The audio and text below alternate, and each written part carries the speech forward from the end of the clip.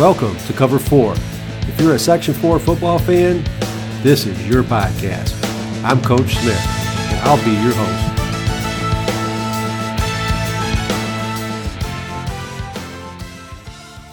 Our guests today on Cover 4 are the boys in the booth.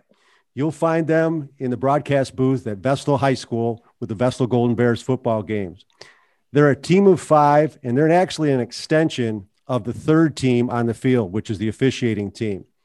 You probably don't think of these guys too often when you go to a football game and you wonder, well, what the guys in the booth doing? But this team would definitely be missed if they didn't perform their responsibilities. Every play, you're viewing some result of their efforts all game long, whether it's the play clock or the game clock. And there's one of these individuals that you hear all the time over the PA system. So if they weren't there doing what they do and have done for so long, you would definitely miss them. Welcome, team. Thanks. Welcome. Okay, and here are the team members. We got Roger Rury. He's on the drums. Wait a minute. That's the wrong intro. That's your band. This is Roger Rury, Ken Sherwood, Ed Dudkowski, Dave Simic, and a guy they call Tom Doc Van Gorder.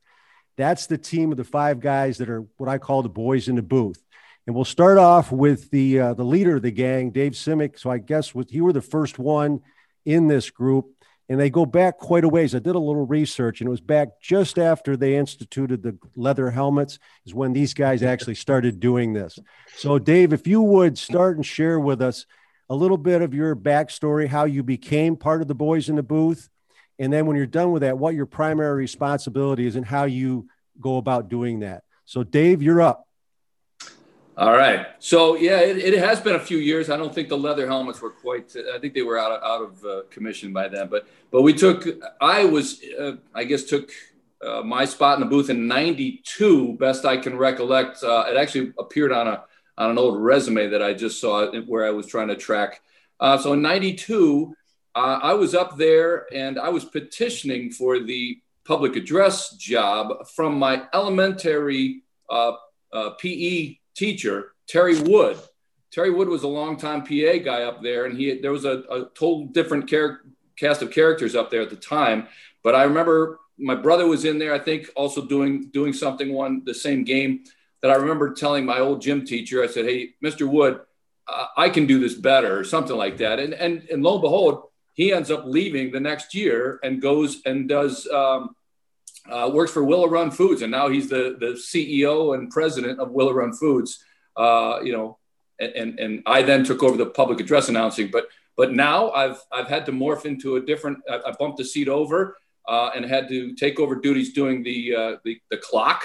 And I do the down marker, yards to go, and score. So basically the essence of the scoreboard. And I had to relinquish my PA duties when I took my job, a new job, my real job of associate athletic director at Binghamton University. So when that happened, my compliance officer came to me and told me that, Dave, you can no longer be the public address announcer for a high school with recruitable aged athletes. And it really just blew me away. So I was depressed. I always thought I was going to do it till I was at least this age and even older, but had to punt it off and then recruited the pipes of our now public address announcer, Ed Dudkowski. So that's my story. That's how I got there. It's been since 92. I can't believe it. Great. You guys do a great job. And that's a great segue into you, Ed. Great. Thanks, Tim. I took over, actually, old age memory kind of kicked in, and we've been bouncing this around the last couple of days, but I believe I started in the press box in about 98. I was doing the scoreboard, and you, Dave, is a friend, and he said, "Hey," he goes, you want to do this scoreboard thing?" I was like, "Yeah, absolutely, man. It's Friday night. You got to go watch the football games." And it beat sitting out where it was raining and cold. So went up into the press box and did the scoreboard. Then I think it was about 2000, his daughter Tara had her senior night as a cheerleader, and Dave said, "I can't announce." Here, he handed the microphone to me and walked away. And I was like, "Yeah, okay, I don't know if I can do this," but I got through the senior night, and it took me a long time to read it. I read it very slow and deliberate, unlike I do now, but got through senior night. And then, as Dave said, he got his compliance finger slapped or hand slapped. And I think it was 2002. He said, I'm done. You got to do it. And I took over, and it's kind of been mine since then. And it's kind of a twisted path to get there, but it's been a lot of fun. Nice. Kenny, what do you got to share with us? Well, I started just about the same time as Ed started, right around 98. My twins, Dave's boy Matt and Tom's boy Mike, they all played football together. So we were always at the games. Dave is a neighbor of mine, and I think we showed up at the game one time, and they could have been shorthanded. And he says, "Hey, how'd you like to help out?" So I went up there and said, "Sure, I'd help out." Little did I know that they said, "Hey, you got to do game clock." And I go, "Well, what's the game clock rules?" "I don't know." Just watch those 5 guys on the field, and then if they signal, you got to do something. So I learned game clock back the first game, and been doing it ever since. It's been fun. You have to watch all 5 referees, because you don't know if somebody across the field is blowing a whistle for a timeout or whatever. So you got to pay attention to the game quite a bit. And actually, it's led me on to a second portion of the career. Is Dave invited me to help out over at BU doing game management at BU. So I do the shot clock, game clock, scoreboard over at BU, and I've been doing that almost the same length of time. It's been about 20 years doing that too. So, starting off at Vestal got me over to BU, helping with a basketball game table management over there. Kenny, I got a question for you. Recently, there's been an insertion of a 40-second and a 25-second play clock. And how have you adapted to that with the officials one arm up, the second arm up? How have you adapted to that? That's play clock. That would be Raj. Right. That would answer that one. Okay, that's Raj. Okay, I'm sorry. My clock would be where everybody's looking at the big board and seeing those big numbers. So if you do something wrong, a lot of people notice. Oh yeah, exactly. Yeah, exactly. Well, thank you for sharing that. Roger, you're up now, and let's talk to you and make sure you hit that 40-second and 25-second play clock. I'm the young guy in the booth from a seniority standpoint. I got involved in the early 2000s. Both my daughters were cheerleaders, and of course, I'm a football fan, and that gave me an excuse to have to go to the games, was to watch them cheer. And I'm friends with Ed and Dave. So on those cold Friday nights, I used to kind of go up and hang out in the press box door. You just stand there and shoot the breeze with them while the game was going on. They were doing their thing. And over time, I became a fill-in for the different positions. And then when the 25-second clock, and when the stadium was redone, we had the 25-second clock, which has evolved into the 40-second clock. But I became the full-time operator of that. And as far as adjusting to the 40-second clock from the 25-second clock, 40-second clock's a lot easier, because basically play ends, you reset the clock and start it over again. You have to keep your eye on the umpire, right? The guy with the white hat, he'll give you the signal if it has to be set to 25. But overall, that's a rare occurrence. So it's basically the play ends, you start the clock over.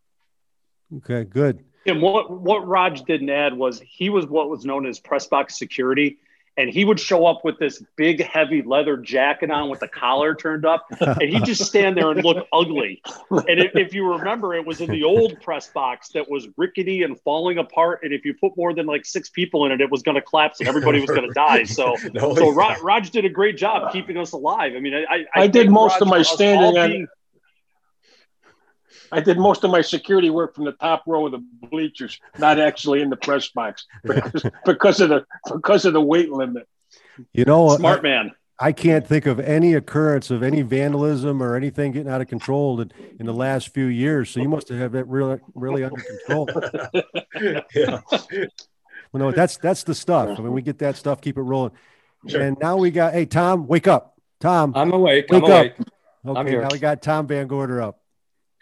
I've been the Vestal spotter for probably almost as long as Dave has been, started as the announcer. Dave's my brother-in-law. I got kind of a connection with all these guys. I went to high school with Roger's wife and with Ken's wife. And Ed and I are both graduates of Clarkson University. And Dave's my brother-in-law. So he got me kind of started shortly after he became the announcer. And we've been kind of hanging out for a long time, and he's always dragged me around on his little projects. When the Binghamton Mets first started their stadium, every Friday afternoon, Dave would drag me down to the stadium, and he was videoing as the stadium was being constructed. And I had to hold the camera and spot for him then. And kind of, he'd be interviewing patrons, and we'd go in the bars across the street and anybody who was walking around. And so I was holding that. So he kind of dragged me into the Vesto stadium as well. And I've probably been the spotter since probably a year or so after he started announcing. So I help Ed now. I watched the whole game through a pair of binoculars and kind of just focus on what's going on the field, trying to watch the ball and trying to give Ed at this point who makes the tackle, who's carrying the ball, that type of thing. Nice. What's your efficiency, Ray? About 99.9%. He was better. I gotta say, he was better when he was my spotter, because when I handed him off to Ed, you know, it was a few years later, and I think maybe the eyesight was going, but I think Tom and I we had a great connection. But Ed and Tom, there's times where there's some back and forth going on. Luckily, the microphone's off. Yeah, Tim, perfect example. I mean, Tom, what number were you when you played 60? 65. 65. Tim, there's times where he'll call 65 made the tackle. And I'll real quick go looking through the roster. There's no 65 on the roster. He goes, that's right, because it was Tom Van Gorder, possibly one of the greatest players to ever don the Golden Bear uniform. And I'll just look at him and I'll just go, stop now. So, hey, Tim, just as an add on what Tom was talking about going and filming Dave at the BMET Stadium. Dave dragged me along one time, and he said, come on, we're getting a tour of the stadium. So here's all these, real newspaper people and real TV people. We've got his VCR thing here. He's got a microphone plugged in that's about 12 feet long, and we're wandering through pretending we're part of the press crew that's doing it. We get all the way at the very end, and he goes to ask the general manager at the time. It was R.C. Reutemann. Oh, so RC, I have a question for you. And he asks it. He just looks at Dave and goes, next. Just like that. It was like, we're busted. We need to leave right now. So now, are any of those videos available out on YouTube or social media anyplace? I've got them. I've got that whole thing edited and burned on a DVD. So if you want to see it, the making of the stadium, and when they got their new scoreboard downtown, they asked me for a copy of it to play, kind of bits and pieces of the making of the stadium. So I got everything from all the news articles, the TV reports and that kind of stuff. And like Tom said, we got people off the street. I went into the bar across the street. We're interviewing, drunks. No, just interviewing people and people on the street. Hey, what do you think? Baseball's coming back to Binghamton. Got my picture. Tom and I went to the mayor's office. Remember Tom? Juanita Crab? Juanita Crab. We went to Juanita's office and interviewed her. He was my cameraman. She didn't ask for any credentials or anything? Oh, geez, I don't know. I called, made the appointment and said, we got an appointment. Told Tom, meet me at the town hall at noon. And we marched in there. It was great. That's funny. I heard, I don't know if this is a true story or not, but I know Tom's accuracy wasn't real good when he first started spotting, but somebody had noticed that he had the binoculars backwards. That kind of impeded his accuracy. No. Was that true? No, that's not true. but Tim, you know what Tom does do, and these guys can vouch for it, is if there is a Yankees game on the night of a game, Tom will have in the headphones and he'll be listening to the Yankees game. There'll be plays on the field, and Tom will just go, 5 tackled by 42. Yankees scored. Yes. And the best part is Ken is usually watching or listening, and Raj is, and they're about 30 seconds ahead of Tom on the broadcast. So they'll always just give Tom, you watch this. Jeter's going to do something great. And all of a sudden Jeter strikes out. Tom's like, well, don't say things like that. His accuracy can be off by 100% because he is listening to the Yankees typically. Bottom line is you guys enjoy it and you have a good time up there. Yeah. We appreciate, everybody appreciates what you guys do. Because if you weren't there, like I said, you would definitely be missed. By the sounds of it, we've morphed into the storytelling portion of this episode. So go ahead. Anybody that's got a story is free game. Go ahead. Let's have it. Well, I have a story. I'll start. I have a story. Usually there's a player, Ed's really passionate about it and about getting the players' names correct because he knows if families are in the stands and they want to hear. So he goes before the game. Each game he'll go usually try to catch a coach on the opposite side and try to get the pronunciation of each player. But there's always a player on the other team who has about 25 letters in his name without a vowel. You know, he could be playing for the Czech Republic hockey team for all we know. And that kid may not even see the football field, but he's going to make a few tackles that night. Absolutely. and that's never really. Yeah, Tom he'll just drop it on me. It's like, 42, and I'll go 42. I can't say that name. And or also sometimes there's a kid on the sidelines on crutches who probably hasn't seen the field all year, and he always gets introduced at some point in the game, either running with the ball or making a tackle or doing something. So we have a good time. And I think the fun of that is to see when you look across and you see the kid heard his name and he's looking around like, wow, I did something. So it's, right. Yeah, I think that's the fun of what we've morphed into. As you can see, it's, you got 5 guys that are good friends and we get to spend Friday nights together doing something fun. And I know it's evolved for all of us over the years is except for Raj, whose son ran cross country in the fall, we all had kids at one point that were on that field.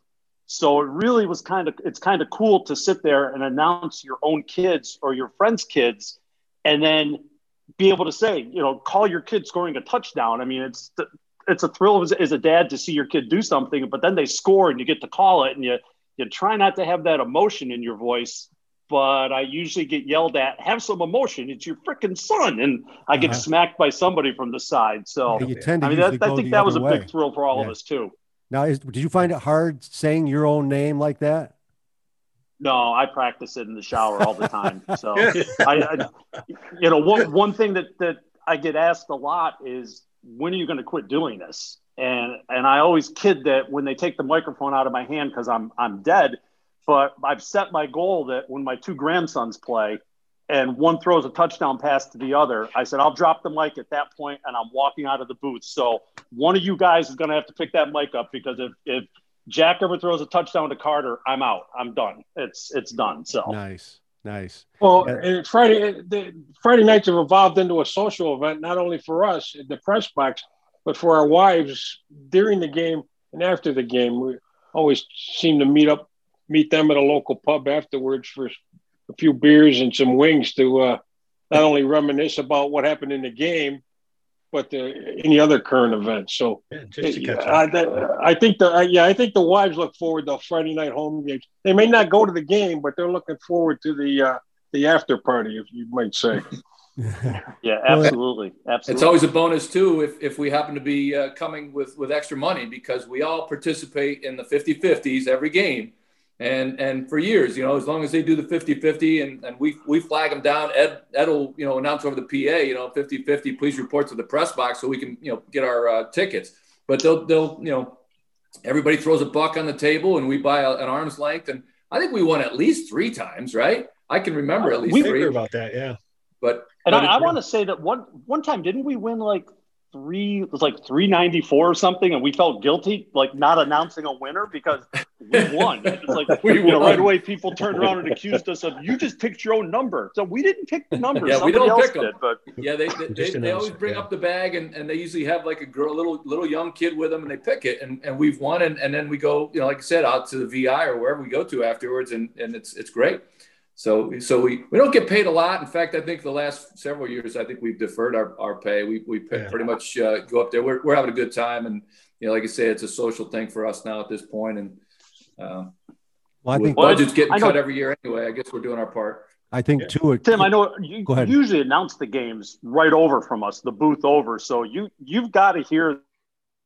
Oh, yeah. I can feel the booth shake a little bit sometimes. And I hear sometimes I hear things, but usually I'm locked in on the game, and in a headset, you really don't hear a whole lot. But I know broadcasting games kind of keeps me younger in a sense, because you're kind of in that atmosphere where you got all the young student athletes and students running around, and it's a young man's game, but I think doing what we're doing and you guys add your expertise to it. Plus there's that little bit that keeps you young at heart as well, running around with, it's not like you're in a senior citizens home sitting there, playing the big beach ball drums or something. You're actually doing something you like to do. Yeah. We got to meet, like Fran Angeline was there quite a bit. Roger Neal broadcast games. It was kind of neat to see all those guys occasionally showing up for the game and discussing sports with them.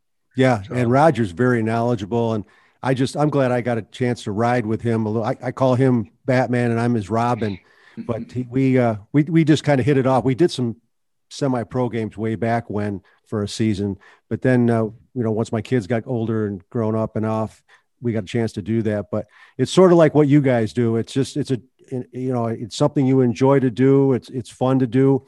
And I know you guys, you do your preparatory stuff like they were talking about, Ed. You go get the phonetic pronunciations, all those kind of things. And that's key, because if how would you like to have your name mispronounced?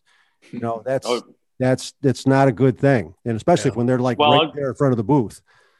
Yeah. And we do get parents that turn around. I mean, I'm sure we can count the number of times we've seen a parent march over from the visitors' bleachers and come right up and tell us, you said his name wrong. It's like, I'm very sorry. I'll make sure I say it the right way. And then we'll do it. But we all make sure we point to the announcer. Yeah, they point to me. And see that guy. Yeah. But full disclosure here, Tim, I'll be totally honest, is I do listen to Roger Neal quite a bit. And I hear him drop some of the names. And it's, lots of times if Tom's engrossed in the Mets game, or he's eating granola or yogurt or whatever he happens to bring up there to consume him at the time, I'll listen over here what Roger says. And sometimes I'll pick up and go, okay, Tom's a little spaced out. But I think the really cool thing, if you look at the team here, is we each have our own position that we're supposed to do up there.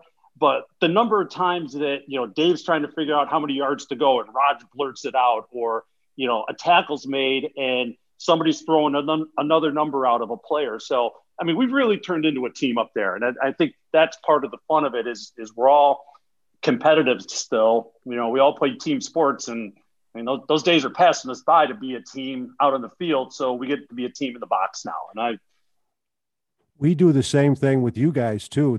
There may be quite honestly, I missed it last fall a lot. I was just going to say our last highlight was when we got to do the 5 games in 2 days when we Vestal hosted the state quarterfinals in 2019. That was good football. That's right.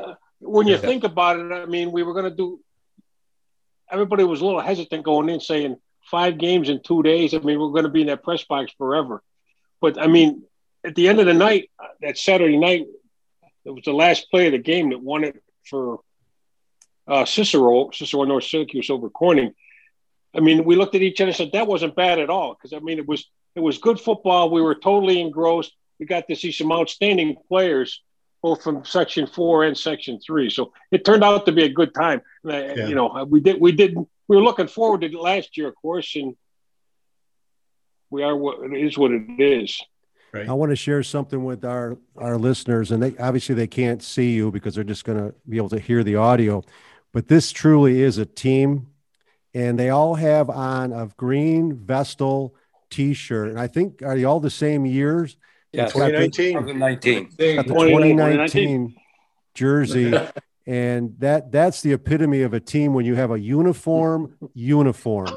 And that's pretty cool to see that. So this truly is a true team. And like I said, they're an extension of the third team on the field, the officials. And guys, unless you have anything else, I want to thank you for really doing a great job and sharing your backstories and sharing some insights and jokes. I got Dave. Somebody's got one here.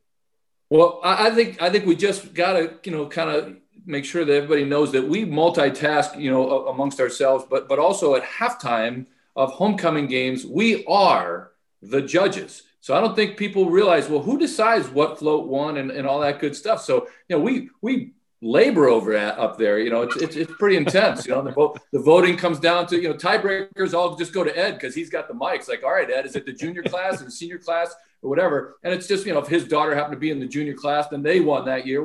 But we have some fun with that too. And then right after the homecoming games back in my DJ days, I used to have to say, I got a bowl, like with a minute left in the game or whatever. It's like I'd run out of there and leave those guys having to do the clock, or I'd leave right at the buzzer and have to run up to the gym to do a dance. But homecomings were fun. Nice. What is the tiebreakers for homecoming? Ed, what is it? Remember there were a bunch of abbreviated initials we weren't allowed to mention tonight, so I'll just say it's typically goes to the senior class. That's if we had to do it. Speaking of homecoming, I remember the year that my daughter was up for homecoming queen, and I saw, like, before I opened it up and read it, and these guys said, "You can't tell her." I was like, "Well, no, of course I can. Can I tell my wife?" "No, you're not allowed to tell her either." So I sat there the entire time, and then it came time to read it was the queen and the runner-up, and I almost read my daughter's name as the runner-up by accident instead of the winner. And I don't think I would have been kicked out of the family if I did that. I think that wouldn't have gone over very well. No. That would have been like a burp in church. That's not good. That's not good. Well, listen, you guys, thanks again. I really appreciate having you on, and successful season to the Vestal Golden Bears. And I'll be seeing you guys up in the booth, hopefully here. Maybe not this year, but maybe next year. Take care, you guys. We'll be there and be ready. Thank Tim. you. Thank you. Thank you, Tim. If you enjoyed this episode, be sure to click the subscribe button. And remember, tell your friends Coach Smith says visit cover4.com and get involved. In football and life, it's not where we line up, it's where we wind up. Thank you for listening.